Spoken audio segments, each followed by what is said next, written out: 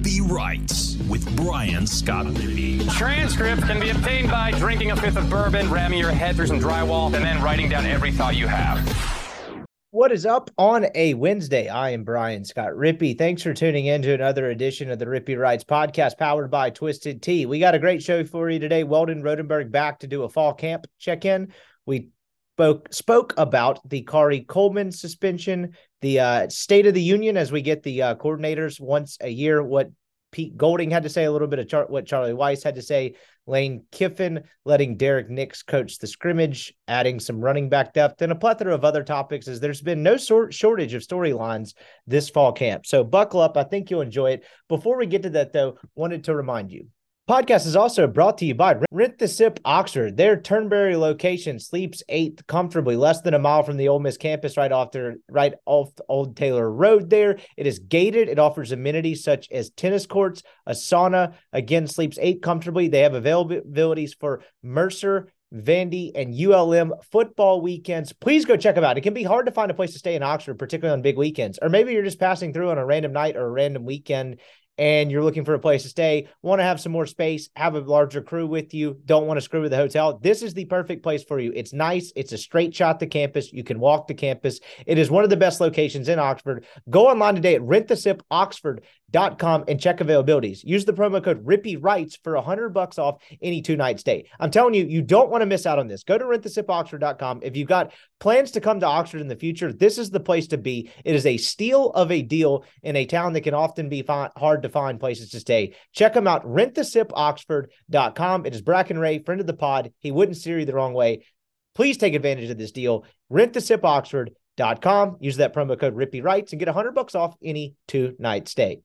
Podcast is brought to you by C Spire. It's time to upgrade your home internet to the best service in the market with C Spire Home Fiber. The past 2 years have proven how important it is to have reliable home internet connection for you and your family. Ain't that the truth? I couldn't do this podcast without C Spire's awesome internet. That's why C Spire Home provides the most reliable internet service with 99.99% uptime. C Spire also prides itself in having the best customer service in the home internet market. Their customer service is award-winning, local service, industry low call wait time. C Spire provides 1 gigabit and 300 megabit internet packages to homes across Mississippi, Birmingham, and Southern Alabama regions. C Spire is also proud to announce the release of the brand new 2 gigabit and 8 gigabit home internet plans. Save yourself the hassle by not waiting for your internet connection to drop with the other guys. Call C Spire or go online cspire.com/home today and use the promo code RIPPY, that's RIPPEE, for 1 month of free service. So if you're thinking about changing internet, that's 1 month of free service just for telling them you listen to this podcast and you get the best home internet on the market. C Spire, customer inspired.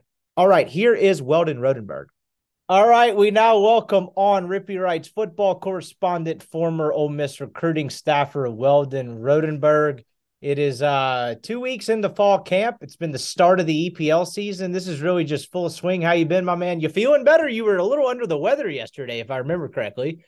I am feeling better as of right now. It's been going on and off. I was at a very good friend, Jack Mitchell's bachelor trip this weekend, and I came back with the understanding that I'm clearly not as good as I once was because I was only there for 2 nights, and I've been nursing a pretty vicious 48-hour hangover to a point where we were supposed to go last night. I was like, I don't think I can talk for an hour and a half or 2 hours about anything right now. So I'm better for now, but it's also 104 degrees here in Houston, and I'm trying as far as I can to stay inside during all this shit. I waved the white flag on that long ago. If I have a big trip like that, bachelor trip weekend, I understand that Monday is going to be terrible, and we're just going to roll the dice on Tuesday. It could still suck. It's just like these 3-day hangovers.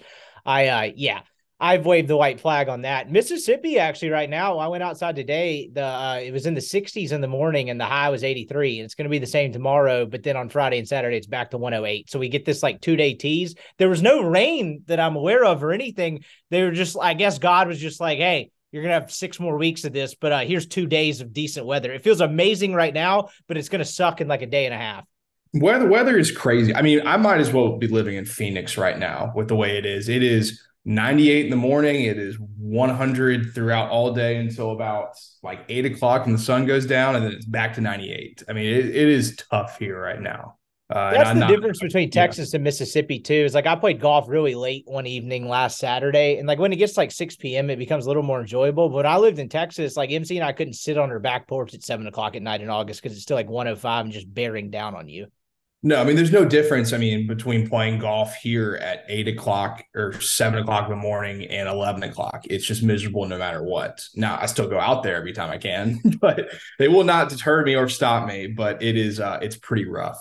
I braved the heat this weekend. I went and followed our guy Hayden Buckley around for Friday, Saturday, and Sunday at the FedEx St. Jude. It was his first event back from a rib injury that cost him 6 weeks. And maybe that's the secret to not being hungover is you drink alternate waters and $13 beers at a PGA Tour event and you walk like 6 miles and you don't feel as bad after. I literally, I could have drank 9 beers and not felt anything because as literally as I was drinking it, more was sweating out. So maybe that's the key. Just walk 7 miles if you want to drink at the same time. Well, I mean, I have not. So let's see. I play golf. If I have a free weekend, I'm playing golf. So at least once or three times a month since, I mean, since whenever I would say, let's call it April. And I don't think I've drinking a beer on the golf course since then. It's not worth it. It is so hot. And like by the time you get through like three or four, if you're like out there, like really, kind of getting after it, I mean, by the time you get home, you're like, I mean, you can't even get up because the heat exhaustion, it's just way too much. I'm not in great shape anymore. So, playing 18 holes of golf, like my back is sore, my shoulders are sore. If I'm also like slightly hungover, it's just not worth it. I truly don't think I've drinking a beer on a golf course in like 4 or 5 months. It's been too hot. You can't even really catch a buzz. I mean, you mentioned getting through 3 or 4 beers. You don't even really feel a whole lot. You're just drenched in sweat and you feel worse than you did if you drank water. We'll get to the football in a second, but I had one funny story from the weekend of that. So after his Saturday round, I think, so I walked around. His wife was there. I went with some friends who were high school friends. My fiance MC's friends with his wife as well. So like his family was there. So we spent most of the 2-3 days just kind of walking around with them. We were like the only people on the course just following him around. So it was a pretty tight knit crew. But on Saturday, he went and signed his scorecard and he came back like at the putting area at Southwind in between there and like talked to us or whatever and just said hello and all that. And we were catching up for a second. And my guy's getting a little bit more big time. He was walking off the 18th green and some drunk dude just screamed MIZ and was like, "Can I have your autograph?" So he like signed an adult's hat in addition to some other autographs. I think that guy actually may have found a way to catch a buzz, but he's sitting there talking to us and he's got some kids coming up asking for autographs. And all of a sudden this one kid comes up with a putter in 2 pieces and walks up to Hayden and goes, "Can I have your putter? Sam Byrne gave me his. He's my idol."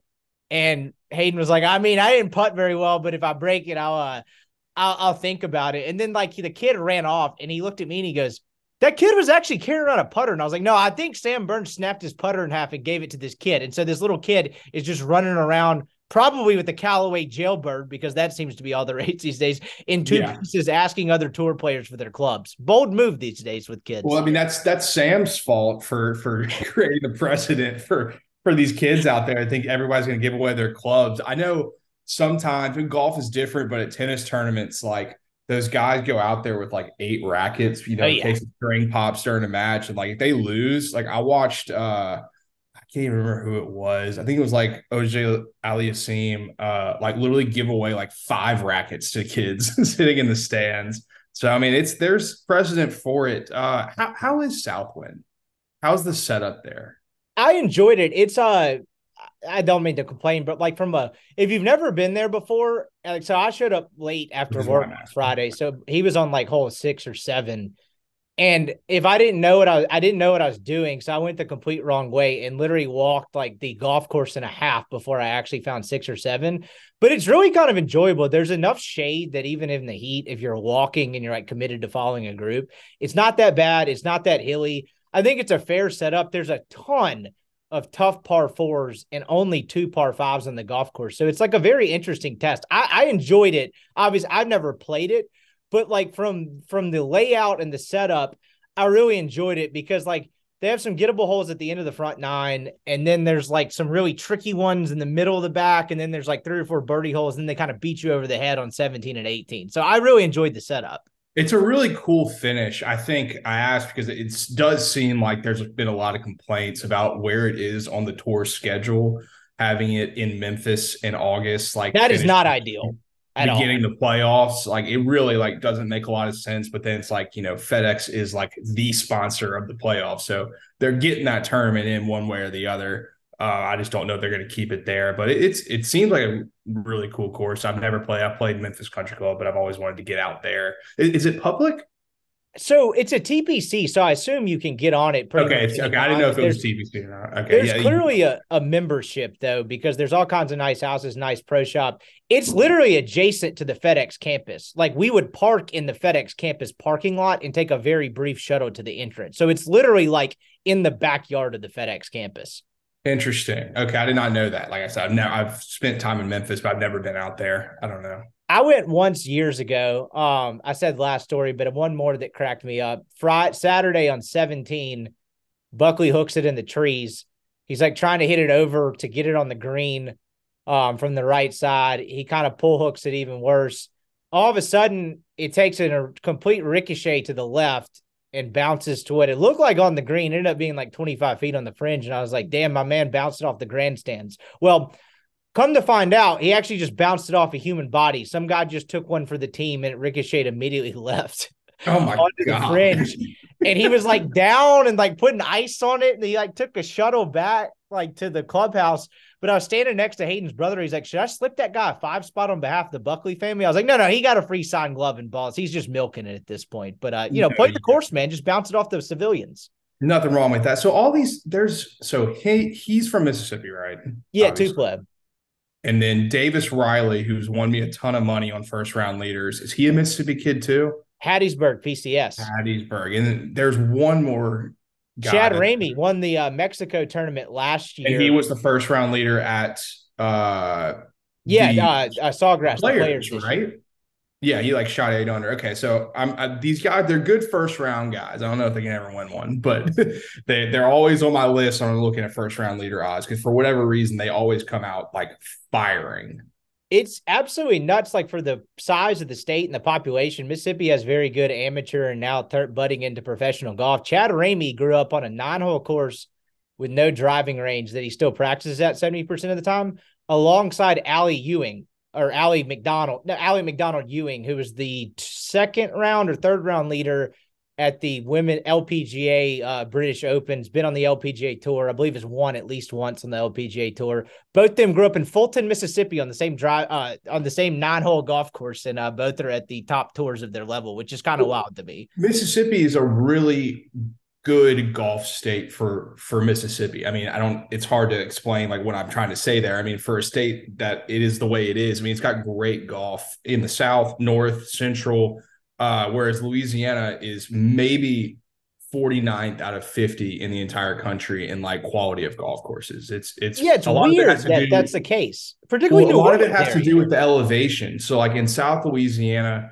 I mean, New Orleans Country Club currently, like they're about to go through a full 18-hole renovation of the entire club, but they're not changing a single part of it. All they're doing is they're uprooting every single fairway and redoing like the drainage and the flow underneath because they have such issues with like rain and just all of the above being below sea level. And then Baton Rouge has 2 good courses.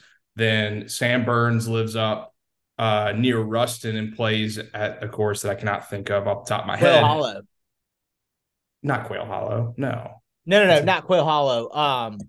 Wait, there's I can't think of it either. It's okay. This is bad podcasting. Something Hollow. It's a nice golf course in Louisiana by Ruston. I can't think of it either. Yeah, and I will think of it eventually on this, but like that's it. Like, I mean, I know they play the tournament at TPC down in New Orleans, but like that is nothing. Squire Creek. There we go. Squire Creek. That's exactly correct. Yeah. And they have that one tour event, which they should have a tour event in Louisiana, but like TPC Louisiana over there outside of New Orleans, it's nothing to write home about. It's bizarre, but like, I mean, you've got some incredible spots in Mississippi that are like really underrated all around. So it's not overly surprising they've got some guys that have really come out of there. Got more coming too. So that has been Golf Corner to kick off this football fall camp podcast. We have Yeah, we had a lot to get to today. I just had to recap the weekend. I walked a total of 18 miles, so that's worthy of at least 5 minutes on the You podcast. pat yourself on the back a little bit. Nothing wrong with that. Oh, I've been patting myself in the back for like 2 days. I was like, do I want to go work out yesterday? And I was like, no. I walked basically a marathon this weekend. So borderline athlete here. Ole Miss is a couple weeks into fall camp now, almost 2 full weeks as we recorded this on a Tuesday evening. We've done some, now that this is our third or fourth fall camp, I can't remember which one it is, but there's been some where it's like after a week and a half, I'd be texting you and being like, all right, let's do one, but I don't know what the hell we're talking about. I feel like this has been no shortage of storylines, some good, some bad. I guess we'll start with we'll call it the hard news segment out of the way. Rebelgrove.com reports, I believe on Saturday evening was when Chase finally dropped that story. I say finally, they broke the story, but that had been in the works for a couple of days. Corey Coleman suspended after an arrest on 5 counts of indecent exposure stemming from an incident that happened on campus. I can't remember what's in the story, but I mean, whatever. It was outside one of the dorms. I know that for 100% fact. Doesn't sound like a misunderstanding. I saw some message board fodder about he was peeing outside. I'm not going to get into too many details. That was not the case by any stretch of the imagination. No, it was not. And it comes, from a football sense. Look, I'm not going to get into the whole like, oh, this is real bad. No shit, it's bad. Breaking news. But like in terms of his absence, however long that may be, I don't know if he misses multiple games. I don't know if he misses 0 games. I don't know how they're going to handle that because of the opaque nature of the whole thing. But it comes at a gigantic position of need for Ole Miss, right? Linebacker was severely lacking on depth, and now you lose a guy, for better or for worse, there's going to be a starter and at the very minimum a major contributor for you. And now you look at the linebacker room, and it's like, well, how many bodies do they have that they can count on? We're already talking about the heavy burden on true freshman Centarian Perkins. Well, now that just got even heavier, you know what I mean? Like, it's not like they hit the portal overly hard at that linebacker position. This feels like a big loss if he misses games or multiple games. This is something to monitor in terms of when and if he comes back. Oh, it's definitely a big loss in depth, which I think is like a point of concern for, almost every single level of the defense right now. And then one of the things we've talked about this linebacker group is they all have like incredibly different skill sets. And Coleman was an example of that. He was a guy who at TCU as a freshman was like incredibly impactful off the edge for them, and almost poor man's version of Harold Perkins, where like he wasn't ready to understand like all of the instincts needed to play a true middle linebacker, which was the exact same situation with Perkins. But they were like, this kid's so athletic, we have to get him on the field. And early on last year, I think you even saw like still not totally there as an off-ball linebacker, but he definitely provided athleticism they needed at that spot. And he was going to be counted on to do that again this year. So now you're down to, Sistrunk and Perkins and Montgomery and Jean-Baptiste, and then the Carter kid out of Virginia. And I know they moved Tennyson to linebacker, which I think makes a ton of sense. I don't think he was needed at safety with all the new bodies they've got in. So he was like a bigger run stopping dude. It was like safety, but a tweener type. He really was like playing the like CJ Gardner-Johnson role the Saints had, like where CJ was playing like a nickel corner, but like 95% of the time he was like rushing off the edge if he didn't have a responsibility on the back end. And like Tennyson was doing the same thing. Like, yeah, of course he's guarding man to man if it's necessary, but he was really kind of coming off the edge as an extra defender most of the time. And I think it's actually a really smart and advantageous, way to handle the situation by Golding, just be like, you know what, we're just going to take away that other responsibility and use your strengths. So there's bodies there, but, in terms of like guaranteed known experience, I understand that some of these portal guys have been successful other places, but this isn't, as we always say, it's a different level. And there's kind of a lot of unknown, but there's still a lot of bodies there. So it's not, it's far from the end of the world, but that's definitely potentially losing a pretty important contributor. And you mentioned the bodies aspect. It's slimmer than you think. I mean, you nailed the 2 deep piece of it. If you take away, let's just say for the sake of the conversation, Corey Coleman will not be available for game 1. Granted, they'll handle Mercer, but just from a sheer depth chart standpoint, unless I'm missing someone, and again, I know they moved Ladarius Tennyson over to linebacker, but you're talking Montgomery, Sistrunk, probably toward like the middle linebacker position. Now it's Jean-Baptiste, Perkins, and name who else. They got a kid named Tyler Banks as a sophomore, Reginald Hughes. Banks is Nobody a that's kid from proven it all. I Virginia. mean, you I'm a got four sophomore. dudes, and then just like what does this actually look like after this? And maybe Coleman comes back and they're able to withstand, not having a lot of depth before the schedule gets too rugged. I don't really know, but like you mentioned the bodies piece of it, it does become pretty limited, and that's also not knowing what the hell Tennyson will actually be and how he'll actually be used. No, I mean we talked about it last time when this team over the past 3 years has had basically three completely different linebacker rotations. Like there has been absolutely no continuity, which is what you get when you're a primarily portal team, especially on the defensive side of the ball. So that was a guy that was going to be in the second year. Yes, it's a different system, but at least second year playing SEC football. That's now not going to be a part of this team, at least in some capacity, especially right now in the fall. So, he probably won't be ramped up by the time game one, game two comes anyway, because he's just been out with an absence that we've noted before. So, I mean, it's concerning, especially at that position. And then kind of going down the list of, I would say, the more harder news stories, it was reported on Friday that Spencer Sanders was absent from practice due to academic issues. We started texting about this pretty much as soon as the news dropped. I think it was Chuck Rounsaville at On3, I think. But I believe Spencer Sanders was back for the scrimmage on Saturday. Do I have that correct? Yeah, so I would say he was definitely back on Saturday. I don't know if academic issues is the right term for it. I don't really remember the report. It was an academic thing. So academic thing. We'll call it. Yeah, I like that. All of it sounds incredibly suspect. I don't know what could have possibly been for a guy that started, that's been playing 4 years of college football. I don't know what the academic thing was. But it was definitely notable and something that people brought up and were like, okay, is this kind of where we're going with this? I don't know. But I think he was back on Saturday.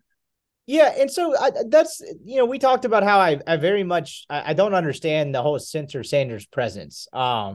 We talked about, we spent a lot of time talking about can he transfer again. It does seem like from the way he talks, the way everything we hear, whether he wins the job or not, he's probably in it for the long haul. He got a little bit of work in the second half of the scrimmage on Saturday. This just adds another confusing layer to it. And for a year where you thought the quarterback picture was, I'd call it equally as clear as last year, because while Luke Altmaier and Jackson Dart were competing for the starting job, I think we both probably had a pretty good lean. I know hindsight's 2020 on who would end up winning it. A year where you had two more bodies to the mix, even though it was kind of pitched as a two-man race, there hasn't been a lot of question and scuttlebutt and discussion about the quarterback battle, which usually dominates storylines in fall camp, because everyone just assumes that Jackson Dart is going to win the job unless something surprising happens. What's the sense that you get there? The whole thing is just strange to me. Well, it's been strange from the start. And I think we've attempted to do our best job of concocting some possibilities of what could be happening, even, talking about Howard and what's his deal. I think, based on everything I've, heard about this and, kind of my eyes and ears in practice or listening to Neil and Chase whenever they talk, is that Jackson Dart is going to be the starting quarterback, and there's really no need. It would take, barring like something either tragic or shocking, he's going to be the starter. And I think now the conversation kind of presses on to like, if there's a situation where he can't be in the game, what are they doing with Howard and Sanders? Because it doesn't really sound like Howard's getting a whole lot of 2 reps. He's not getting 2 reps, but it seems like it's Dart, and then is it going to be like a political situation where you told Howard he's going to be the 2 and then like Sanders is just there? I don't know. But I think the most important takeaway is that, they really have believed in Dart's improvement, which is great to hear, and that he's pretty much asserted himself as the guy. And then there was some very unconfirmed buzz at some point in the last couple of months that now run together, whether it's the podcast or remembering what happened during spring.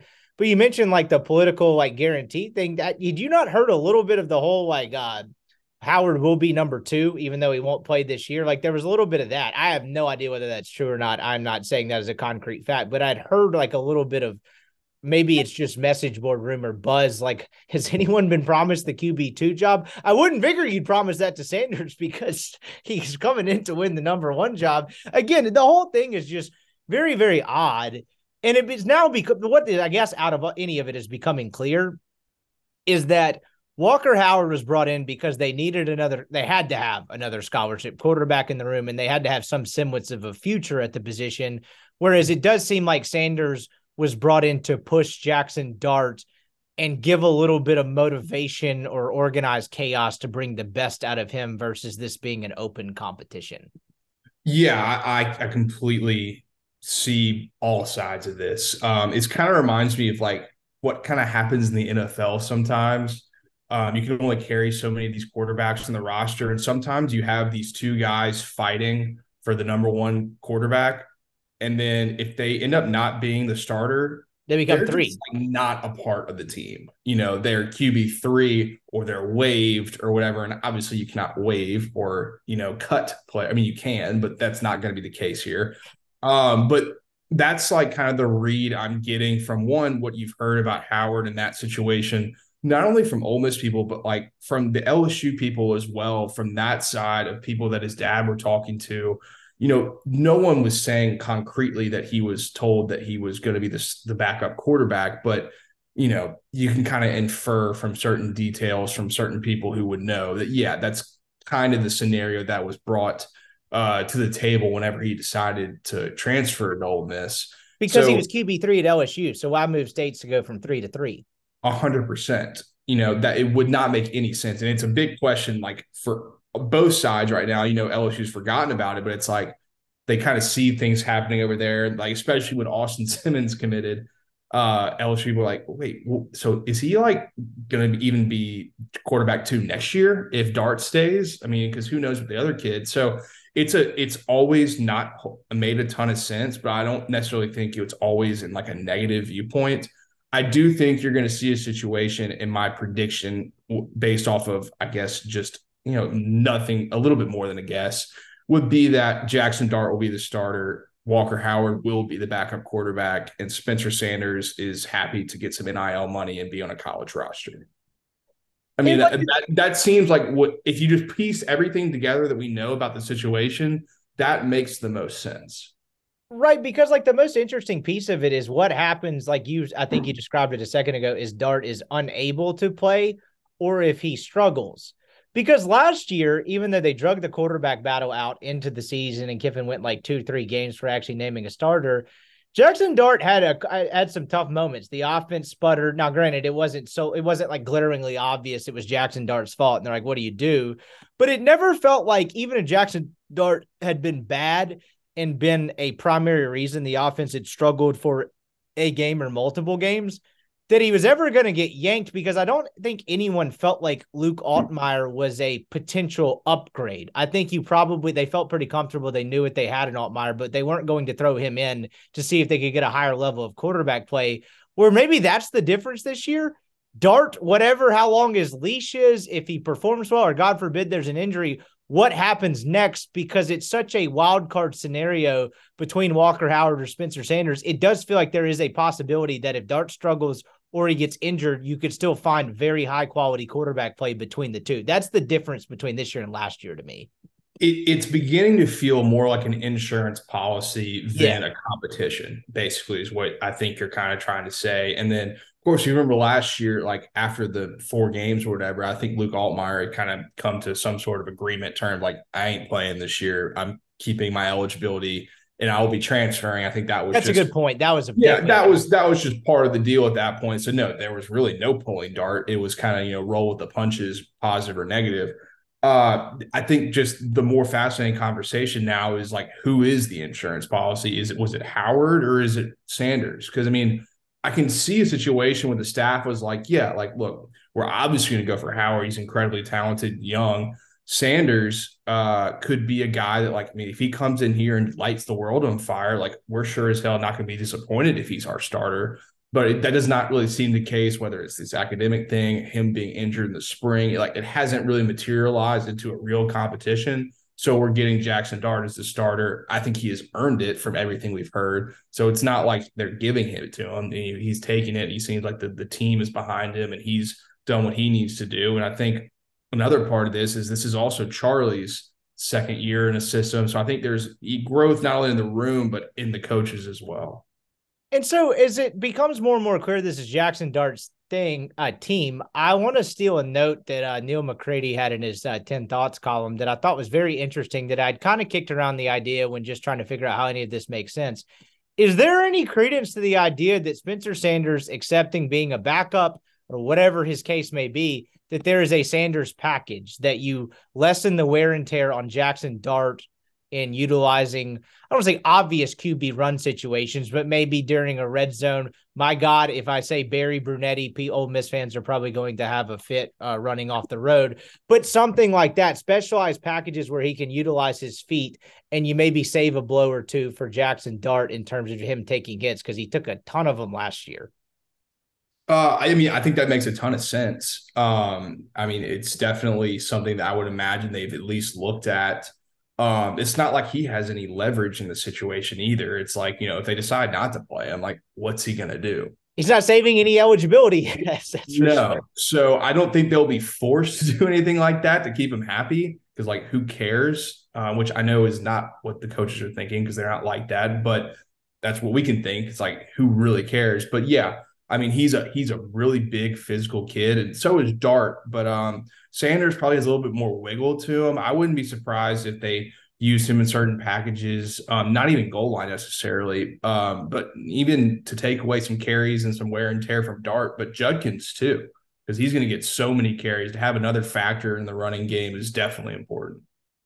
We'll get back to Weldon Rotenberg in just a second, but I wanted to take a quick break to remind you that this podcast is brought to you by BetterHelp.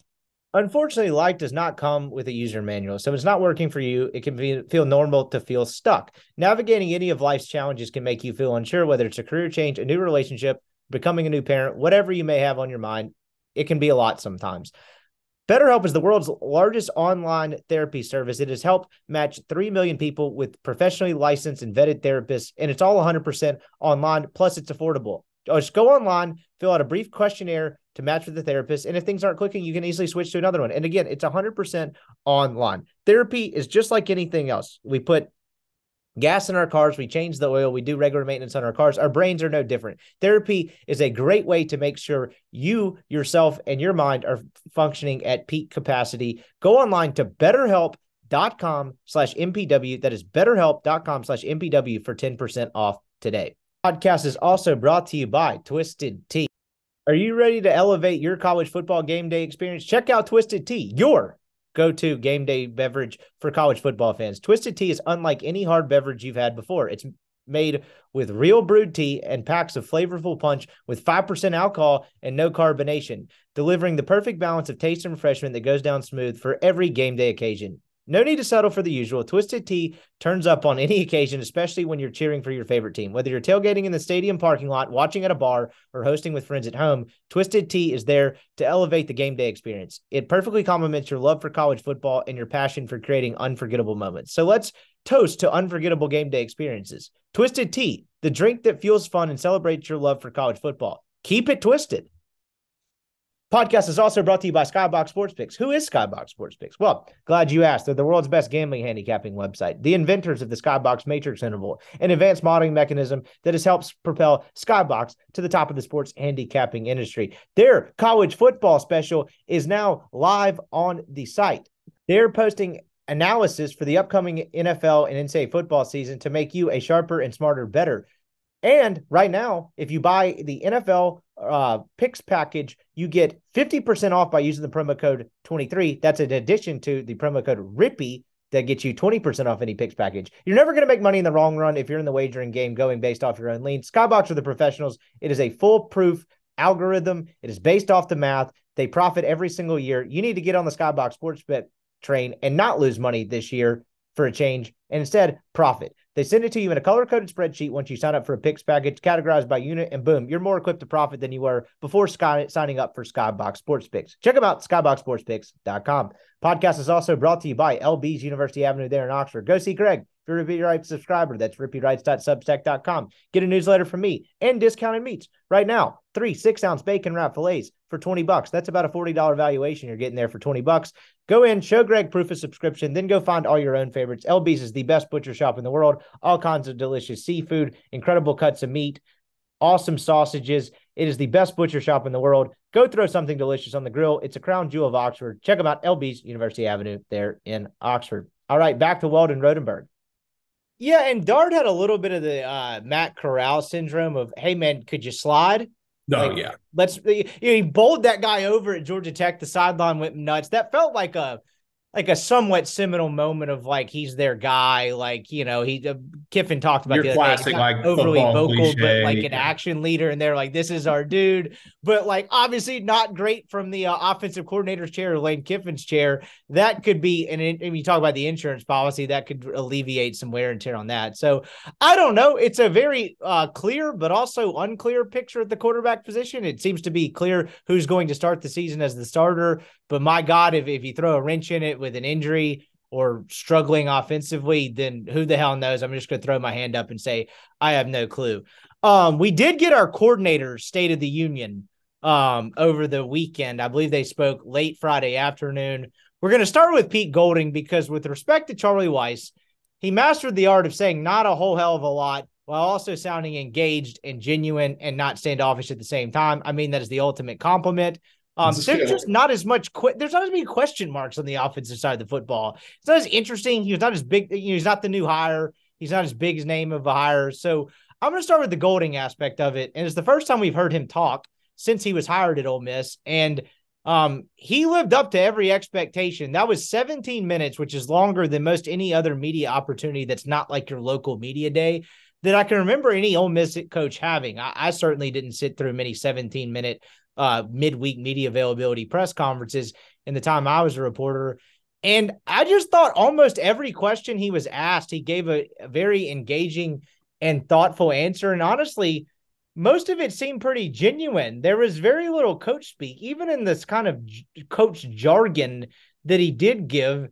There was honesty in it. I'm just curious what you thought of the way he speaks and the way he thinks about football, because we heard a lot of this about he's a whiteboard savant. If you get him talking football, you'll be captivated by it. That's how he got the Alabama job. I guess my simple conclusion to that is I can see why I was drawn for 17 minutes. He's incredibly impressive. I mean, there's a reason why he went from UTSA to Alabama and stayed there as long as he did. He was awesome on Friday. I watched enough of it to, have some knowledge, but I can't remember, quote by quote what he was talking about. And as the host of the podcast, that could be your job. I don't worry, I got us covered. I had a newsletter that'll probably be out by the time the podcast is done that was mostly on Golding, so we're just trying to hit the high points. No, yeah, but it's the most important question, for this team is like, what is this defense going to look like? And, Chase posted a question on Twitter. It was like, what, if you had that one stat from any, player for Ole Miss, like what would it be? And I responded to him. I was like, turnover differential. It's like, I like that. I think that was a really smart way to put it too. My answer was going to be Caden Costa urine samples, but I think yours takes the cake. Yeah, we haven't heard enough of the backup kicker yet, so we might need to have another insurance policy brought in from somewhere else. Jesus. But he's qualified. Like Golding, he's just qualified. He's engaging. He's interesting. He actually answered questions with, like you mentioned, like more than just coach jargon and coach speak. And I think it's something you get with coordinators who have aspirations to be head coaches. They take real advantage of the opportunity to speak in public because they don't get it very often. I mean, I don't even remember anything about his time at Alabama or hearing him talk, except for like maybe a TV thing once or twice, or whenever that they thought that it was him that was hugging that cheerleader after the SEC championship game. It was actually his GA. That's about as much a Golding, and then his little legal issue, but he was just really, really impressive, answering every single question with like real feeling. And he just clearly is a guy.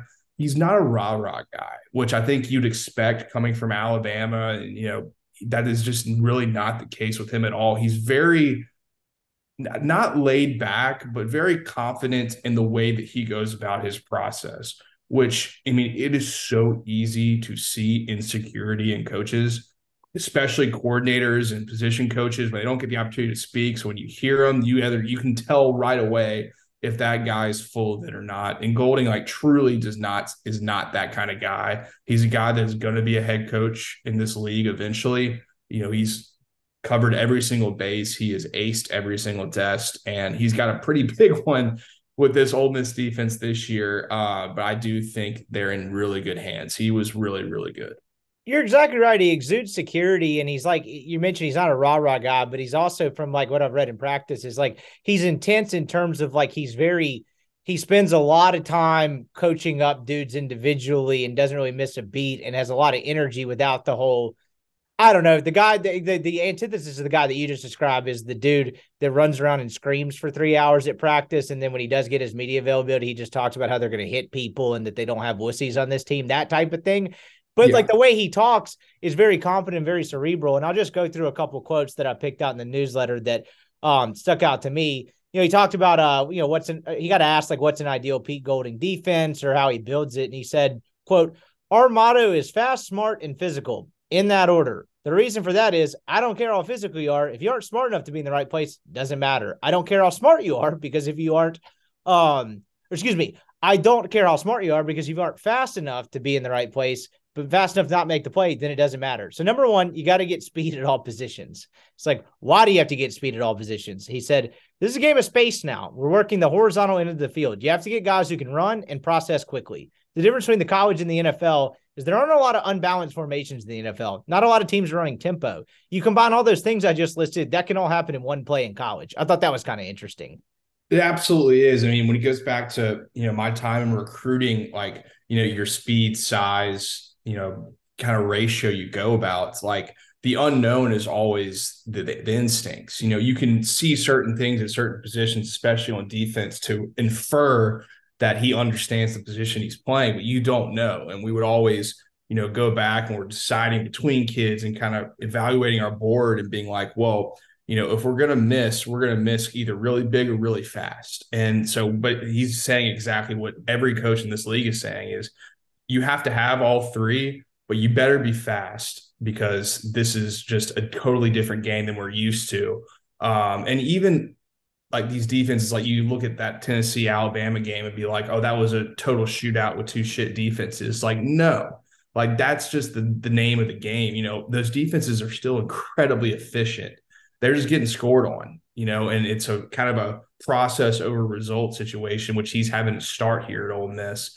And he's, not talking down and not like, being, demeaning or anything to reporters. He's giving to you what it is, which sometimes you'll get coaches that kind of like, give some stuff and telling you how little you know. He was not that at all on Friday. And I butchered the second part of that quote. He was talking about, I don't care how smart you are because you can be smart enough to be in the right place, but if you aren't fast enough to make the play and tackle the guy, it doesn't matter. So he's like, it doesn't matter. Yeah, exactly. Yeah. And building under it, which I thought was very fascinating. And then him talking about the tempo piece of it was interesting to me. He also got asked why he left Alabama. And I thought this one was very interesting because what did we hear when he left Alabama is who knows what his job security was there. It seemed like he was a very similar position to where Partridge was, to where he like wasn't fired clearly like in the traditional coaching cycle, but like Lane Kiffin, Nick Saban maybe had a wandering eye, maybe had a bald headed guy named Jeremy Pruitt, among others, to maybe come in and be an upgrade. But from Golding, and with that in mind, I don't have my head in the sand. I don't think this is literally the reason why he left, but from Golding's perspective, I guess leaving Alabama aside, maybe answering why he chose Ole Miss, probably the best opportunity. But what do we hear? His family thing, his wife's from Mississippi. It was going to be a much better move for his family. And he didn't really shy away from that. So it's probably similar to you guys in media in that having coached D2, 1AA, whatever. The goal was always to get to the SEC. But I think you get so locked into your career on the next step. For me, it was Division II, 1AA, then mid-major, then the SEC, and then becoming a coordinator. When you're married and have 3 kids, you can lose sight of what your values and what you're really about. Having won a national championship, I wanted to go somewhere my family could be more involved. My wife graduated from Ole Miss. My mother was born and raised in Mississippi. I played in Mississippi. So when you can go somewhere that you've had success, that has had success, that is very close to being elite and help feel like you can make an impact on that while also being somewhere your wife wants to be and continue doing what you love, I think that is special. I just thought that was interesting. He could have scoffed it off and given some canned answer, but that kind of tracked with everything we had heard as to why he came to Ole Miss, not necessarily leaving Alabama, but why he went to Ole Miss versus elsewhere. No, absolutely. I mean, with assistant coaches, especially, and I've seen, coaches come and coaches go, everyone has different priorities on how they make those decisions. You know, people don't love moving every single year, despite what you might think. Even if you're getting a significant raise, it doesn't always matter. And I think it's really truthful what he's saying about his family and like, you know what? I'd like to get back there. I know I can go there. That opportunity can be given to me. That's a huge plus for my career. I'm making, I don't know what he's making compared to what I was at Alabama. I'm sure it's at least in the ballpark. But I think it's a great answer. And it's a very truthful answer because I promise you there's been coaches who have passed up opportunities for better spots that I know of that were like, that's just not a place for my family. And I don't think that's going to work out no matter what the price is. So I respect that answer. I think the truth of whether he was told to leave Alabama or he actually, was told he needed to stay and then he chose Ole Miss over Alabama, the truth is somewhere in the middle there that I don't think any of us know, besides him and maybe a few people that care enough about it. But the moral of the story is he's here, he's happy to be here, and he's a really good football coach. That's all positives. He got a little bit of a raise. He will make $1.9 million at Ole Miss in his first year. And according to an article published last August in the Tuscaloosa News, he made 1.73. I think this includes incentives at Alabama. So it's a little bit of a pay bump. So our man Pete is just living large. Family's happier. He's got an extra $200K in the bank. He's just loving being in Oxford. Yeah, I mean, that'll do it. Yeah, that also helps as well. A raise will help, but props to him for not mentioning that, I guess. Yeah, I would not have guessed that, but good for Ole Miss. He also got asked a question about the similarities between Kiffin and Nick Saban, which he started by laughing. I'll go to his opening comments first. He had an opening comment about like, good to be here, blah, blah, blah. It's good to learn from Coach Kiffin. There's a lot of different ways to win football games. I feel like I learned that here, which made me laugh because that was unprompted. That was not asked a question. When he was actually specifically asked about it, he laughed, but then he said, honestly, a lot, especially in a meeting format.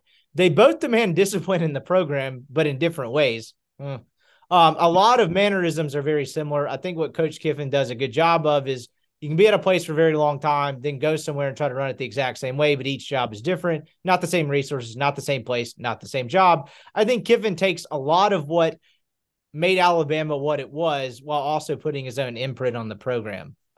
That answer could have gone a million different ways, but again, I'll give him an A- on that one.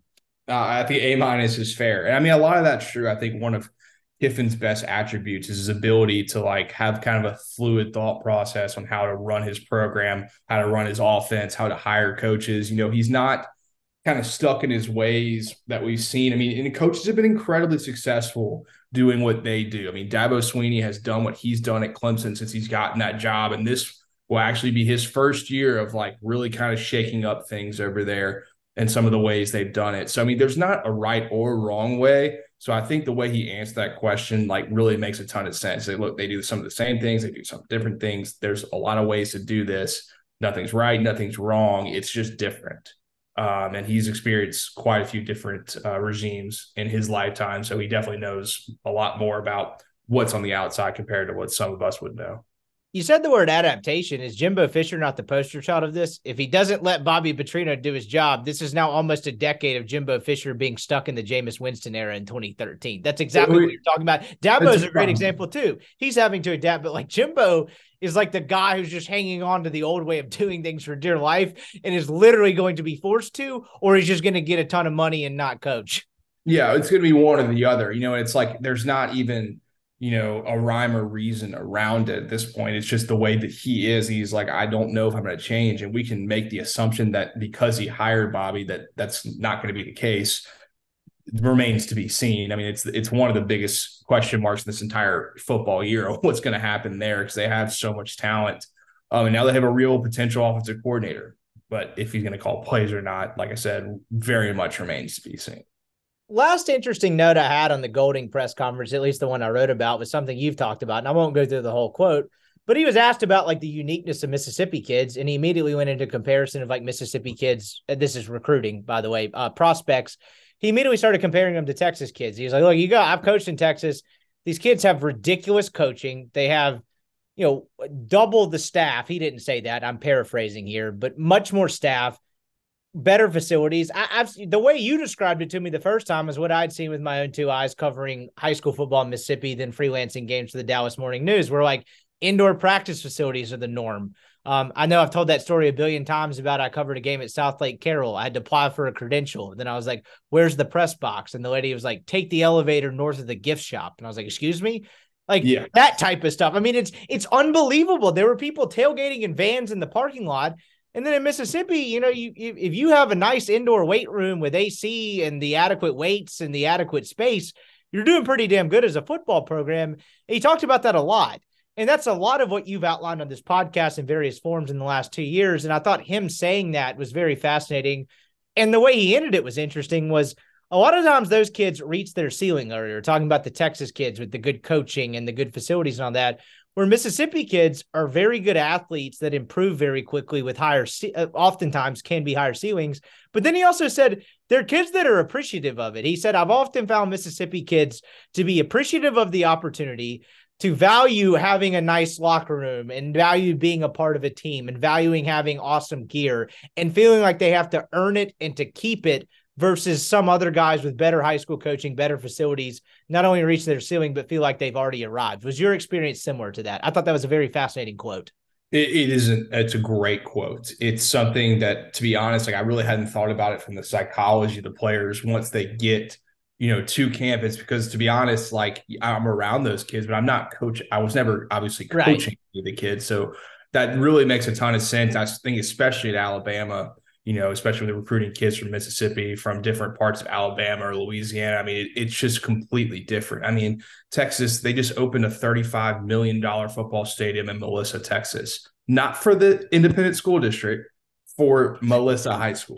Like that's it. It's theirs. I mean, it's just so overblown. And then not only like Texas, but you've got Georgia, where they might not have like the crazy facilities, but the money involved in Georgia football, especially with like the coaching and stuff like that, is a completely different animal from even Alabama or Louisiana or Mississippi. It's just completely different socioeconomical football culture, not just, socioeconomical culture in general between the two states. And coaches know this. I think it's a massive part of the evaluation process when you're going through and like seeing, the positives about Texas is that you're seeing these guys play at the highest high school football level. So like you get a lot of that there, but then Mississippi, you have to even do more work because you're knowing that these guys, a lot of the times, the stacked teams are playing some just garbage teams against bad coaching. It's like, what are the positives of this kid? What can he do versus what I'm not able to see by the kid playing in Mississippi? It's not easy sometimes. I think the more national recruiting has gotten, especially the coverage, especially the growth of like 7-on-7, there's definitely more exposure than there has been in the past, but it's still not to the same level. And I think it's also why it's so important, especially at Ole Miss, to take advantage of classes like this one currently with guys that you have elite players close to you. I mean, it doesn't happen very often because of the population and the cycle of things. Golding, outlined it perfectly. Well said. And again, it's just a fascinating piece of it. And that was kind of all I had on the Golding piece of it. Other than the fact that I guess I'll hit one more small note. He got asked about like the portal heavy approach on the back end of the secondary. And he was talking about like they needed a lot of different options back there. But he was like, as multiple as we're going to try to be, we're going to try to disguise different things that we do while being simple. He was talking about how he feels like he has a couple guys that will be playing slot and nickel corner, but could also play corner. And that he feels like an underrated strength of his team is like, I could have a slot corner that's playing a nickel guy, but really that guy is a pretty good corner. And one of the biggest ways you get beat in this league as speed has become a premium is in the middle of the field and in the slot. And he said, I felt like, this was a pretty good way to combat this. I'm curious your thoughts on that, of him thinking that he has, 3-4 decent corners, even though if they're all new guys, particularly in the nickel position, to cover guys in the slot, because he feels like that's a way in this modern age of football you get beat that maybe necessarily people haven't picked up on as much. Yeah, I mean, if you go like your old school evaluations for players, whether it's high school or college, it's like your best DBs are playing corner. And if they can't play corner, you move them inside or to safety. where they're Right. not in such a liable position on the field. That has changed to some extent with the athletes that have been put in the slots and how fast teams go. You have to have speed and coverage ability everywhere. I think, Golding saw it firsthand. They had a guy named Jalen Waddle, Pretty who good.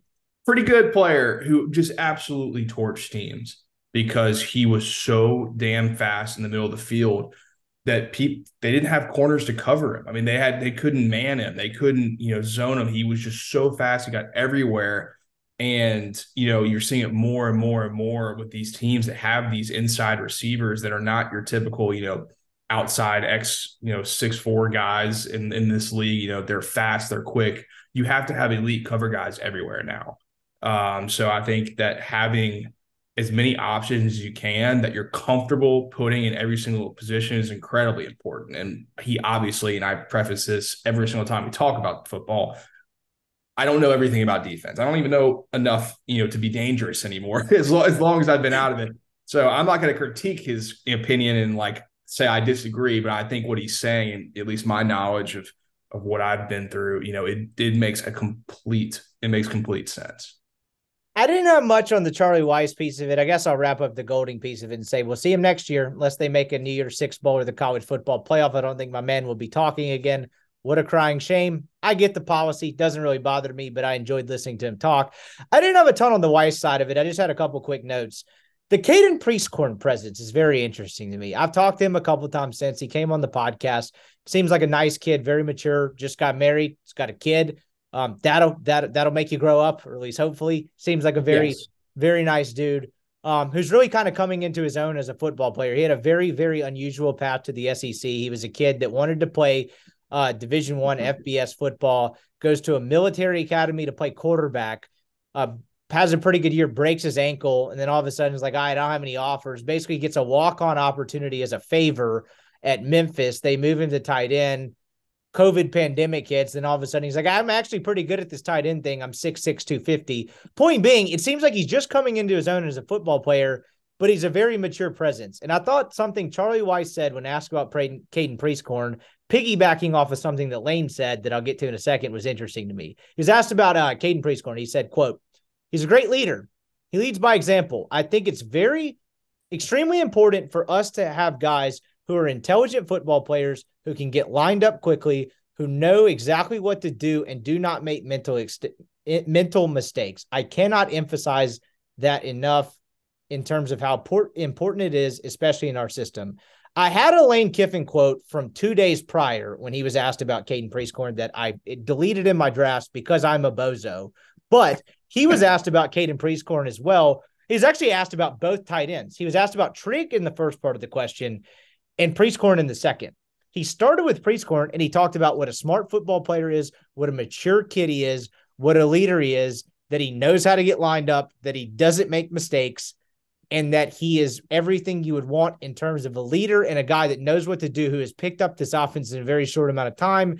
And then he gave an answer about how basically Trigg has done some good things for them and they hope he will be, an impact for them this fall. Is there any coded messaging in either one of those quotes, do you think? Because I think just a little bit. It's funny, Priestcorn has clearly come on as like a really important part of this offense. Have I ever told you the Mike McIntyre San Jose State story about tight end? Have at it. Let's do it. So McIntyre was like in the room with us one day and he was talking about his time at San Jose State, and the Priestcorn path brought me up to this. And he was like, that place was in shambles. And he was trying to build 2 players or something. And he said, yeah, I signed 22 players. I signed 12 tight ends. And we were like, what are you talking about? He's like, yeah, I signed 12 tight ends. And of the 12 guys, actually only like 1 or 2 of them ended up playing tight end. We had one guy that ended up being like our backup quarterback. We had 2 guys play defensive line, 2 guys play offensive line. A guy played linebacker. 1 didn't grow and played receiver. And then like the other 2 played tight end. And that's just like the Priestcorn's the same way. He started at quarterback and then he's like moved to this position. It's like, oh, wow, like I can really do it here. And those guys are just invaluable for their knowledge of the game. because he's played different positions. He knows what he needs to do. And now that he's played that position long enough, just understanding different schemes and what he has to do is invaluable. And clearly they have another guy in Trig, completely different body type, completely different athlete, damn near playing a different position, but they need both of them. And they're doing everything they can, I'm sure internally and clearly externally, trying to send him a message of like, this offense runs the best when we have both of you. But I think they're going to be pretty happy with the pre-score no matter what. And this isn't an original take at this point, but it does seem more and more obvious as we get further into this thing that he's probably going to play a pretty significant role in this offense. I mean, he, by his own admission, you mentioned tight. We talked about this in recruiting before, where like you don't really recruit a ton of tight ends out of high school, right? Tight ends are where you go if you don't quite fit first, but you're pretty damn athletic. Like how many tight ends were you like, I want this kid to play tight end at Ole Miss? He was a tight end in high school while you were there. There is usually year by year nationally like 15 to 20 guys who are like, that kid will be playing tight end at the next level. Like, and that's honestly maybe like a high number where you're like, that's a tight end. He's going to come here and play tight end. So you're saying 15 of those guys played tight end on offense in high school too? Yes. Okay, I got you. That's not a lot. I mean, no. That is very few. I mean, think about 380 kids designed D1 scholarships in 2021 in Texas. That was a stat that I looked up the other night when talking about what we were talking about earlier. 15 nationally tight ends, not that many. Well, I mean, 15 that you're like guaranteed that's a guy we're looking at and recruiting. He's going to play tight end. That is the end of the story. Like, it's really incredibly crazy how little of just like this guy's a high school football tight end who is going to play college football tight end. It's a very unique position, different kinds of body types, all different kinds of offenses use tight ends different ways. They're looking for completely different skill sets. So it can be a few more depending on if you're okay with not having the size, but Preseason is like your ideal do-it-all tight end that just does not come around very often. By his own admission on this podcast, he's 6'5". He was a high school basketball star, which Trig was as well. I have a story for another day about Trig telling me in an NIL interview what he was going to do in college basketball-wise. We'll save that one. But point being, they're both super athletic guys. But Preseason, by his own admission, he said, I asked him what his biggest strength was. He thought he was like, I can go up and get the football. And I was like, that makes sense. You're 6'5", 250. You mentioned the do-it-all thing, but it's very fascinating to me. You're right. They play the game a different way, and they're almost playing different positions. But like their peak trait in some ways is that they actually do the same thing very well. They just kind of arrive at that at different points, if that makes sense. They're both freakishly athletic who can go get footballs. Yeah, absolutely. Which is important in this offense. I mean, you've seen it with, with Yeboah for the 4 games. He also caught a touchdown pass in a preseason game. I don't know if you saw that you are a fan. But like Hunter or Harrison Bryant, thinking about the OJ Howard, and some of these guys that he's had, like they're all in the same mold of like they have an elite ability to catch the football. If they can bring something else to the table, that is a massive added plus. So yeah, I mean they get there in different ways, but even like a Kyron Heath, like he's a different body type too. He's a little bit stockier, a little bit shorter, a little bit more athletic than maybe Preseason is, though I really have not seen Preseason obviously practice for 1 second. But he struggles to block. Same thing with Trig. So mashing it all together in a guy like Preseason is just huge.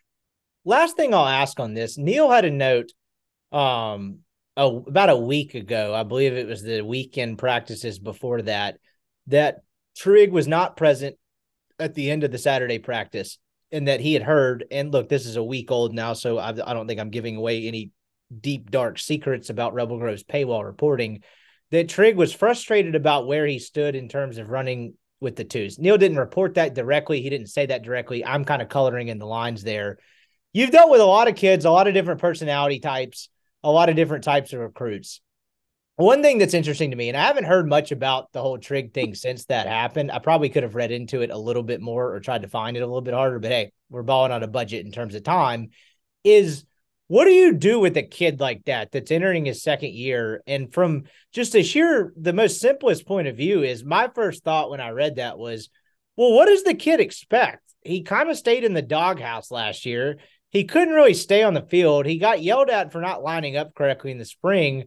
How do you arrive in your second year of preseason camp and are either surprised, upset, maybe a combination of both, or dismayed that you're not just naturally running with the ones? That to me, tone deaf sounds a little harsh. I get their kids. I don't mean that in like a super harsh way, but that seems to be you're disassociated from reality in some aspects. I guess my question for you is, how long do you stick with an uber talented kid like that doesn't seem to quite get it? And now he's entering his second year. Like, is there a point where like, this guy's just never changing? Did you deal with anything similar in your time there as far as guys you recruited? Not that you're naming names, by the way, just no, of course not. Of course not. No, I mean, it's a difficult situation. I think, especially adding in with our favorite buzzwords, the portal and NIL, it's like, how do you treat these situations now? Currently Trig is kind of stuck at Ole Miss. Like he probably won't be able to transfer. So you have some leverage in the situation of being able to coach him a different way than you would, let's say, if he was an uber talented Eric Gilbert type freshman. There seems to be, no legal issues. So like that really would change the dynamic pretty quickly if you were dealing with not only, struggling to grasp football situations and, psychology, but if you added that other element, your fate is cemented if the feds get involved pretty quickly. Well, yeah, I think that would change things pretty quickly. I think the way they handled it by demoting him and like kind of making a statement is probably the right way to go about this. It's some sort of motivation, understanding like, look, like you will be given nothing. This is not how this is going to work, especially because we now have a guy that we trust and are fully confident in. Like we can work with you in different ways without having to, like I feel like last year, like just throw you in it whether we wanted to or not. He's going to have to grow up a lot. And it's pretty clear that he's continuing with some of these issues, whether it's a confidence issue, whether it's a lack of work ethic. I have no idea what, the background of the problems have been. You deal with it all the time in football. This is high level football. Kids have been told they are the best things in sliced bread since they were freshmen. Trig, especially being a highly rated recruit in two sports, has probably just been, catered to at every, beckoning call. And now he's not. And now he's not playing. He hasn't been as successful as he thought he was going to be. I mean, USC clearly just kind of was like, we're fine if you want to go to. Like, that's not nothing. I don't know what's going to come of this situation. I'm kind of tired of talking about like how talented we know he is. That's like doesn't mean anything anymore if you never play. That's exactly where I'm going. You made an incredible point. He has 24 college catches entering his third year. You talk about like how talented everyone knows he is coming out of high school. At a certain point, you have to do it at the next level. Yeah, exactly. I mean, there's nothing there. He has been a net zero so far as a Rebel. I hope that doesn't stay the case. And I think they're going to do everything within their power to an extent to get him to buy in and understand. But I mean, we're moving on over 12 months of this now of like not getting it. So I'm not overly hopeful. Same way. And then I guess, podcast for another day, but I was told Hudson Wolf, or I think I read that Hudson Wolf was in a full go. I had the black jersey taken off. So I don't know what a mystery that tight end position is. That could be a fascinating topic as we wait later in the season. A couple of quick final Ole Miss notes before we get to the fastest growing segment on American soil. Ole Miss added, I believe the last time since we've done a podcast, Jam Griffin at running back. Kid spent a year at Georgia Tech, a couple of years at Oregon State. He comes in a couple of days into camp. He had media availability the other day. He was kind of talking about just getting adjusted, what made him want to go to Ole Miss. I'll hit the most important point first is I'm going to be so glad when this COVID asterisk on the roster thing goes away, because to me, in my brain, it's like when you're on the phone on an iPhone and someone else is calling you and they give you the three options, but your brain freezes and it shouldn't be that complicated, but it kind of is in the moment where it's like hold and answer and hang up. It's like, this is actually a straightforward thing, but you panic and you're like, shit, this is confusing. My brain cannot get that correctly. So when I was looking up Jam Griffin, he's a senior asterisk. I'm like, oh, okay, he's done. He's that COVID senior. And it's like, actually, for the 50th time to remind yourself, the asterisk actually means he has one more year of eligibility. Yeah. To package that into a real question, my monologue aside, this felt like it made a ton of sense. We talked about like the portal approach and the heavy reliance, but this felt like an adding on the edges where you really needed it. Add for Ole Miss. Granted, late in the game, running back seems a little bit more palatable and compatible to figure it out pretty quickly. But they only had 3 scholarship running backs. It was Judkins, true freshman, and Ulysses Bentley, who had a minor injury in the scrimmage on Saturday and I believe started practice this week in a black no contact jersey.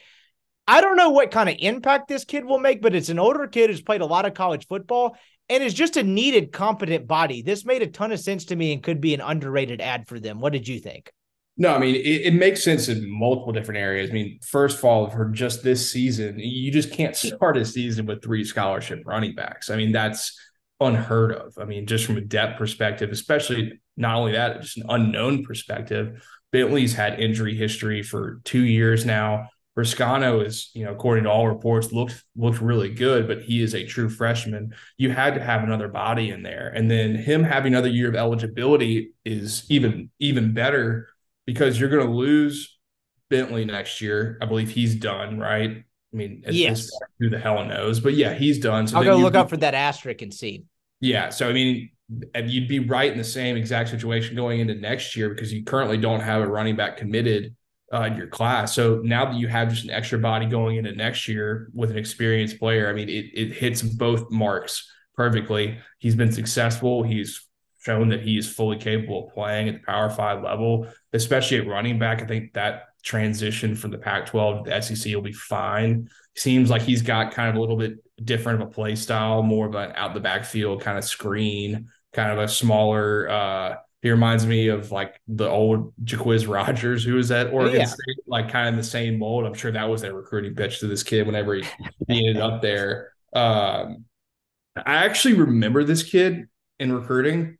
Well, because he's a Southern kid initially, correct? I believe he played at Rome High School in Georgia.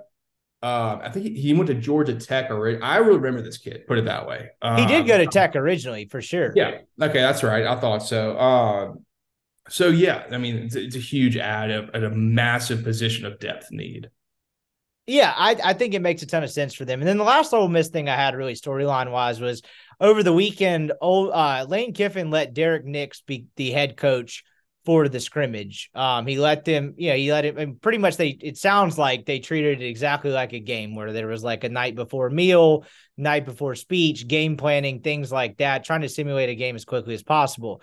He let Derek Nix be the head coach. Derek Nix is a guy that's been at Ole Miss for generations at this point. I believe he's all the way back to the Nut staff. He may have been all the way back to Orgeron, which I'll just put it in total perspective. I'm now 28. I believe when Ed Orgeron was fired, I was 12. So that seems like a long time. He's been Good there guy. for like you worked alongside him. You were on staff with him. I thought this is a very interesting thing for a number of different reasons. That Kiffin came in for his Sunday or Monday presser. My days are getting confused. I think it was Sunday or Saturday, whatever it was after the scrimmage, and said, look, I wasn't the head coach today, so I'm going to bring Derek Nix in. And he went on a little bit of a monologue of, my dad used to tell me that, be thankful for where you are because this profession is not good to everybody. And he was talking about, black head coaches, minority head coaches.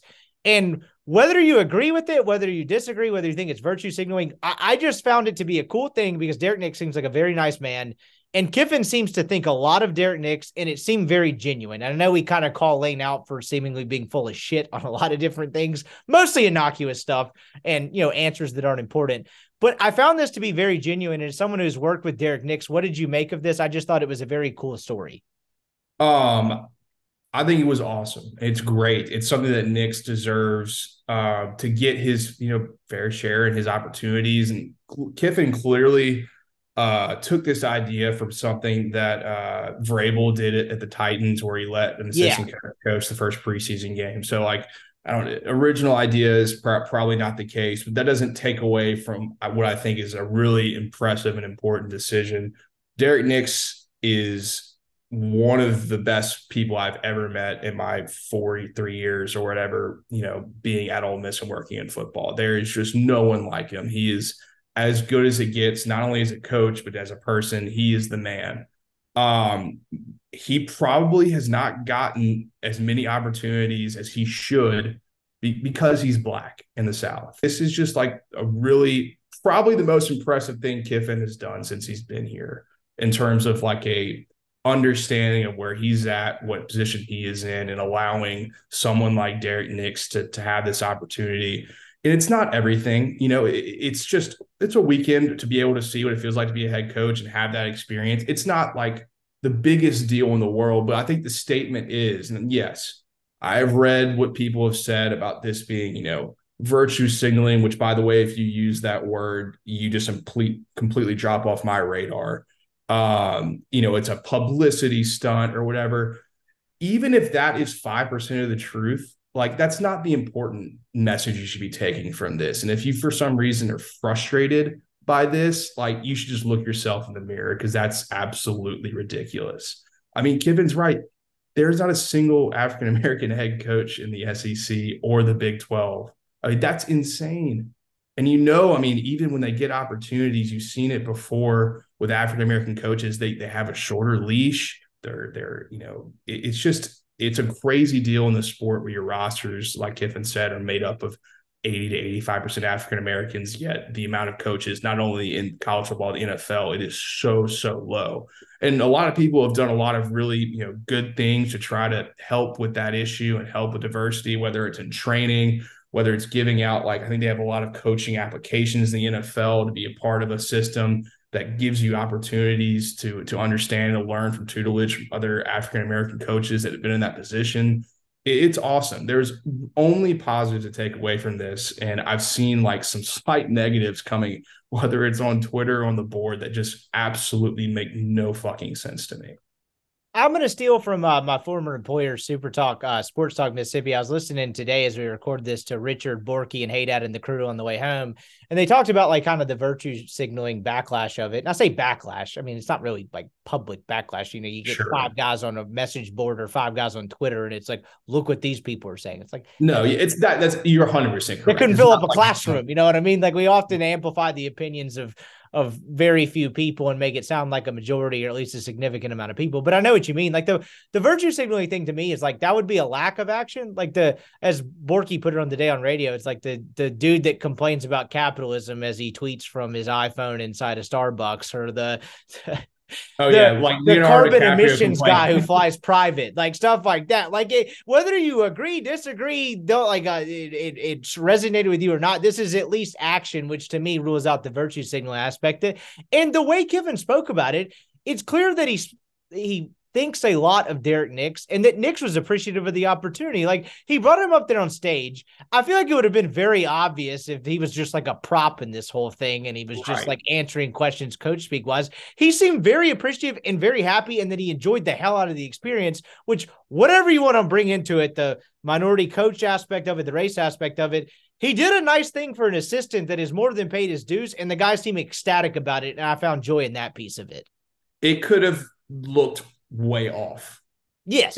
For the whole thing could have looked way off. And from everything I've seen, that was not the case at all. I think he has a lot of respect for Nix. I think he has kept him and moved him for different positions because he understands how important he is to the staff. I mean, this guy's been at Ole Miss for 15, 16 years, whatever it is, for 4 different staffs.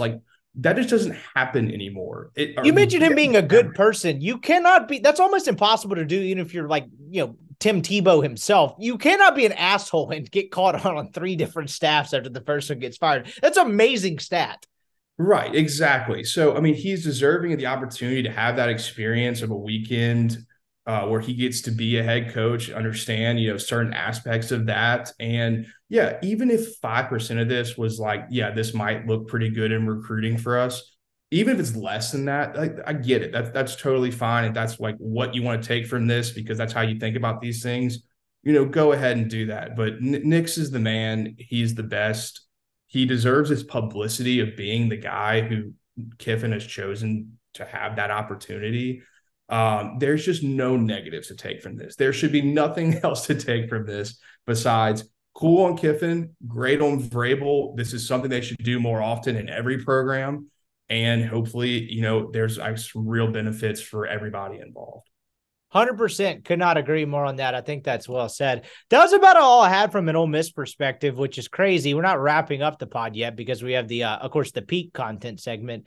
But I mean, they're 2 weeks into camp. We'll probably do one more check-in and then we'll be talking about the Mercer Bears, what happens there. It's coming up quick, but we now shift to the fastest growing segment on American soil. It is Soccer Corner. The EPL is back in a big way, baby. We had the first weekend of games. It kicked off on Friday, tons of games on Saturday. I'll go hand up as much as I've talked about how much I've enjoyed watching the EPL on Saturday and Sunday mornings. My guy Buckley had early tea times every day because he was not in contention, so that really threw into my Soccer Corner time. I'll throw a gripe or complaint his way later about that. But we were now one game into the EPL season. We'll just go in reverse order because your club, I believe, opened their season on Monday as we record this on a Tuesday.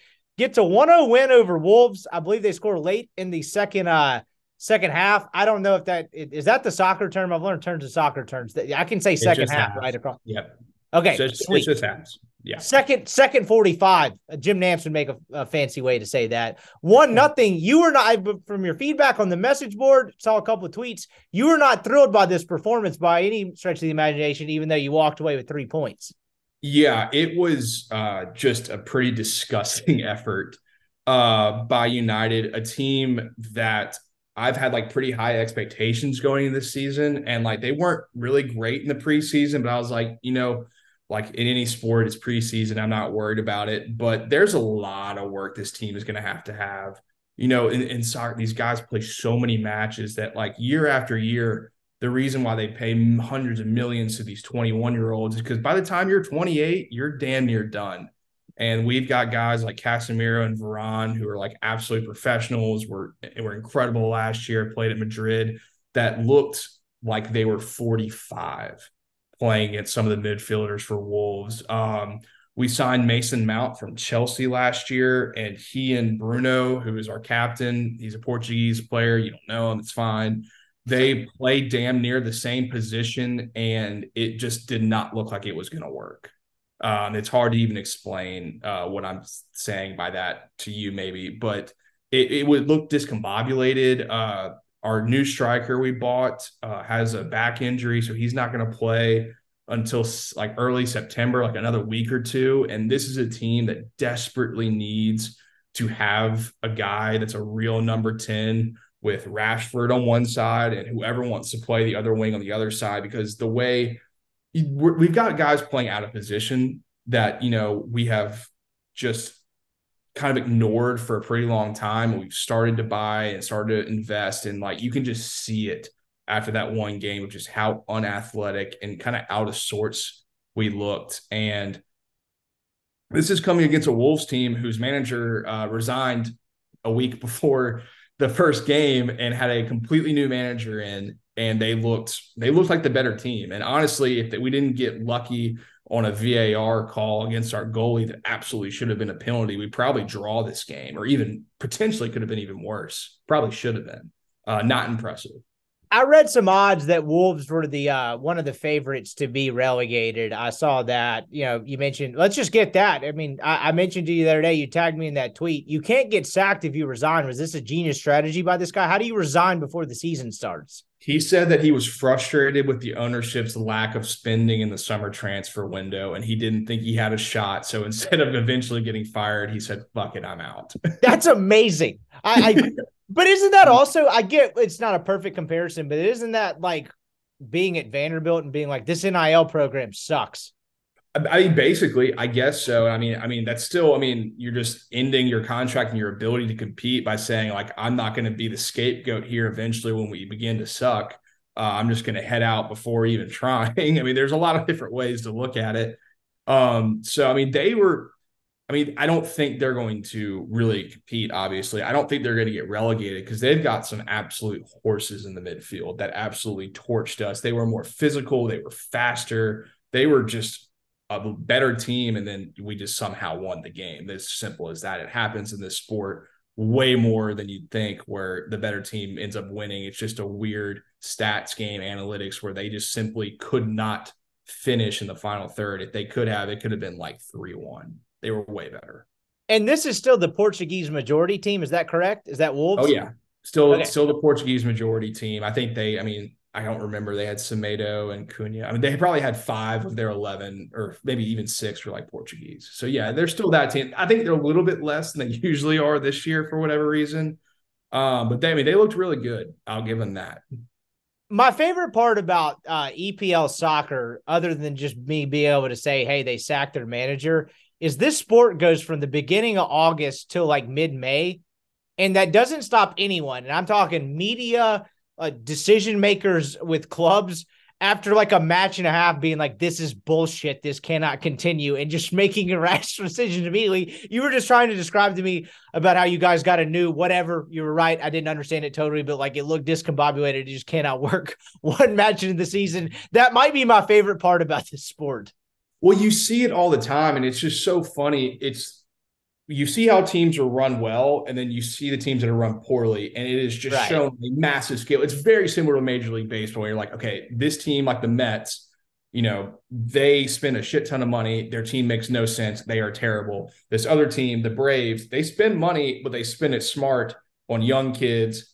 They know exactly what they're doing. And in the EPL, if you follow it enough and understand it, you're like, that team's smart. This team is stupid. They may end up winning, but eventually the process will equal the results. United has been much better about this, but like when they signed Mount, I was like, I like this player. We have a better version of him. I don't understand why we spent 50 million.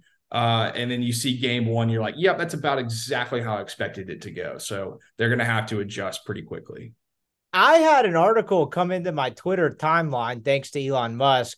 So Luton Town just got hammered by Brighton in their opener. They had to postpone their home opener because the stadium is not ready. Have you seen this? Remember, this is the one we talked about where it's tiny, like it's smaller than name your stat out there. And now they're having to postpone their home opener because their stadium's not ready. Is this like what kind of Mickey Mouse club is this? I think they have to get up to Premier League standards, or shouldn't you do that by the time you actually kick a ball in the Premier League? That would seem like a timely way to do it. Like you just mentioned, they got, promoted in May and we're starting the season in August. Like there's only so much construction you're able to do in that little amount of time to be able to get up to like whatever the, OSHA standard is in the Premier League for your stadium capacity. I don't even think it's capacity. I think it's like exits, fire, like all the above to get ready for. So yeah, I saw that like a week or two ago. And they got absolutely smashed by one of the teams I mentioned earlier that's incredibly well run is Brighton, and they are just rolling on this year again.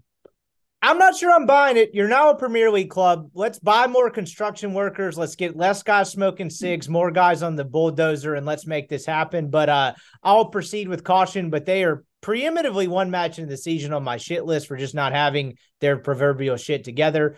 I won't go through every score. We had a draw between Chelsea and Liverpool. These are two top clubs that never seem to totally have it together. What do you make of their chances of finishing in the top 4 in the league? So this was the most interesting match of the entire week. Obviously, it's two top clubs, but it's because not only were they playing each other, but during the week they had a classic college football-esque flip of a signing for now the most expensive English player ever bought in Moises Caicedo, who came from. So Caicedo decided, Liverpool finally made a bid. They made a bid for $110 million to sign Caicedo from Brighton. Brighton was also talking to Chelsea. They're going back and forth. Liverpool made their biggest bid in the history of the club and in the history of the Premier League. And then he decided, actually, I'm going to go with Chelsea 2 days before the game played between these two teams. So this is the inverse of whatever that guy is in Ted Lasso who went with the small club instead of the big club, whatever the hell his name is. Yes, he was a caricature of Zlatan. He's choosing between two giants. Chelsea have now spent over $1 billion. They actually just signed another kid today. In the last 3 transfer windows, they've spent over $1 billion on players. All of which have like kind of sort of worked out. It's kind of remains to be seen. Liverpool was probably the better team, didn't get the results on the road, but I think they look decent. They are really thin and like absolutely needed this kid to sign with them. And honestly, the guy that just signed with Chelsea today was also going to sign with Liverpool, and Chelsea outbid them again. So they are not happy with each other. And it was really funny. There's a video of Klopp, the manager of Liverpool, walking past the sports talk or the Sky Sports kind of set they had there, kind of like Monday Night Football. And Roy Keane says, and then Caicedo will be here on Monday, and you see Klopp just turn the other direction and Oh man, I not love even it. go to the interview. He's like, not doing this today. So that was a really fun byproduct of what was also a really cool game. It was a great game. So Chelsea was a disaster last year. What is the case for them not being a disaster, or is this going to be more frustration for the Chelsea faithful? I mean, they have to be better than last year. It's almost impossible not to. I think their biggest concern is just finding where these pieces fit. You know, they're signing players that are really good. Just verifiably good. I mean, Caicedo was probably one of the best midfielders, not only in the world but in the Premier League last year. And they've signed so many guys. It's like, who is your 11? And most importantly for them, like, who the hell is scoring goals for you guys? Because they really don't have like a day in, day out striker. They've got a shit ton of wingers. They've got a ridiculous rich amount of riches in the midfield. They've got a pretty solid defense and a good goalkeeper, but they don't have like, this is who I expect is going to play for Chelsea next Saturday against whoever. Like, you literally don't know what their lineup's going to be. Meshing and figuring it out is like going to be incredibly important for them.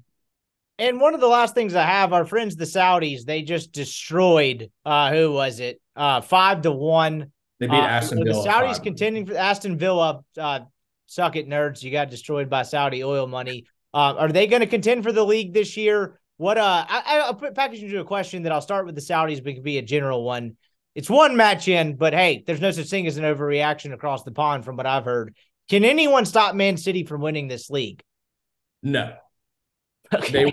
No. It will not be Saudi. It will not be Arsenal. I mean, absolutely not. They are so good, and they're only getting better. But this is a top-heavy league, and I've honestly, as we've gotten into the soccer corner, I've like researched the history of the EPL. I get the rich clubs always win, but have you ever had to run a dominance where one club was so far better in a way than the others for like multiple years in a row? Like, this seems almost like, I mean, if we were doing first take across the pond, it'd be like, is Man City ruining the sport type of thing. Like, this feels almost beyond even the lack of parity that the league has seen before. Whenever Ferguson was at United, they had teams and stretches where they were like this. I don't think I was very young and obviously not near as ingrained in the sport as I am now. I don't have like the history behind me, but that would be like my opinion, like the second only to this city run that we've had for, 6-7 years now. But when you're talking about, like we mentioned earlier, the shit teams that are shit run and the good teams that are shit run, but they're still good. City is this very unique combination of, yes, they have Saudi oil money and they've spent plenty of it. But they also buy the right players. They are incredibly well run in their youth system, which had to be built up because it was basically shit before Pep and Mancini got there. Now, I mean, when they buy players, you're like, yep, that guy's going to be in that lineup eventually. He's going to be starting and playing really well. And they're doing this kind of in between eras. Some of their older guys like Mahrez, he's gone. He's in Saudi Arabia now. Kevin De Bruyne just got injured. One of their best midfielders, one of the best midfielders in the world. He's going to be out for months. And they've got some backline guys that are different, but they've continued to just bolster it with these younger guys that they bought, not even at like ridiculous prices. I mean, they're expensive as shit, but they're just flowing so seamlessly throughout this entire thing. I just don't see anybody stopping them. My Brentford Bees drawed Tottenham. I should just be happy about that and see where it goes. They are an example of a well-run team. They lost their striker to a gambling situation. I don't know if you saw that. I did not, but that seems to check out, right? Because the guys that own the team were handicappers, correct? Yeah, so I guess it's appropriate for them. I'd be offended if someone didn't get suspended for gambling issues on that team. Honestly, it would make more sense than it does in Iowa and Iowa State right now. So they lost their probably best player and their striker, a guy that was going to potentially take Harry Kane's spot in the English side, and Tony. He gambled on like over 350 matches and has been given like a 1-year ban. That seems light given the number of matches. Jesus Christ. It was a lot. It was like, it wasn't like he's not betting on himself or against his team, but it's one of those deals. Can't do it. So he's suspended out. But they just keep on moving. They're really good about what they do. They do it at even probably a cheaper level than Brighton. I think they're going to be just fine. I don't see them going down. They're still really good. I was about to wrap up the pod, but something you said a second ago gave me one last question. Neymar is now a Saudi league guy? Neymar is gone from PSG. PSG has gone from a front three of Mbappe, Messi, and Neymar to Ramos from Benfica, some South Korean kid, and then a backup from Real Madrid. So are the Saudis ruining soccer? Because, like, you got all these guys going over there and signing. No one pays attention to that league. If we ever start talking about that, we should probably just jump off a bridge. Like, what is happening here? Like, some of the most popular players in the world are now going to the soccer equivalent of live golf, except people don't know exactly what that is. I mean, it's just sports washing at its finest. I mean, is it ruining it? That's tough to say because, unlike golf, there is just an insane amount of talent in the sport that, like, even when you lose the big names that are older, which is kind of the guys they're going after, so very similar to live golf, there's just guys that step right in and you're like, oh my God, this kid's a fucking world-class player. I've never even fucking heard of him. Like, it's just, right. It kind of rotates at a quicker rate than, golf stars would. But I mean, it's a real concern. I mean, there's a lot of players that are looking into that Saudi Arabian league and be like, I'm kind of had enough of competing. I'm down to go over there. Neymar will be making like $5 million a week, along with $85,000 for every win and $500,000 for every positive post about Saudi Arabia on his Instagram account. Is that a real thing? That is 100% factual real thing. He makes $500,000 for saying Saudi Arabia is awesome. Hashtag oil. Hashtag, Aramco. Yeah, hashtag Kashidi. I like what, my God, like what, Jesus Christ. I didn't even know that was a real thing. Though in the defense of like it ruining soccer, it's the fact that soccer is such a global game with so many leagues with so much talent, right? I mean, the greatest player ever, supposedly Messi, like never played in the EPL. Like that would never fly in American sports, which is wild to me. So soccer is probably fine, but it doesn't mean we have to like this. No, I mean, it's definitely not cool, but it's not, I don't think it's got this kind of like, doom and gloom, the future's gone effect as like many people thought golf was going to be. And like, to be honest, like we still haven't seen what the results of this whole golf merger is going to be in the first place. So who knows? I mean, it's just kind of crazy. Some of the names that have gone over and played there. I mean, you could look up some of those rosters and you'd be like, holy shit, like every single one of these players was playing in a top 3 league last year. They may all be over 30, but like, these are still really like world-class players that are now playing a league that no one gives a shit about or will ever watch. But it's not going to break this sport, I don't think, unless someone like a Cam Smith, which in the case of like soccer would be like a Mohamed Salah. There were some rumors about him, the winger from Liverpool, who's one of the best players in the world, going over there. If that would happen and like they steal someone's best player, then you'd be like, okay, this is like kind of a step too far. This has been the fastest growing segment on American soil, soon to be sponsored by the PIF or a guillotine. It has been Soccer Corner. I appreciate the time, my man. We'll check in probably once more for the season, and then we'll be into game week. I appreciate the time, my dude. We'll talk to you soon. Absolutely. All right, that's going to do it for our show today. Appreciate Weldon's time. Always enjoy chopping it up with him about Ole Miss football, and the season will be here before we know it. We've got a couple more interviews for you coming down the pipe this week, so stay tuned for that. Thank you for listening to this show as always.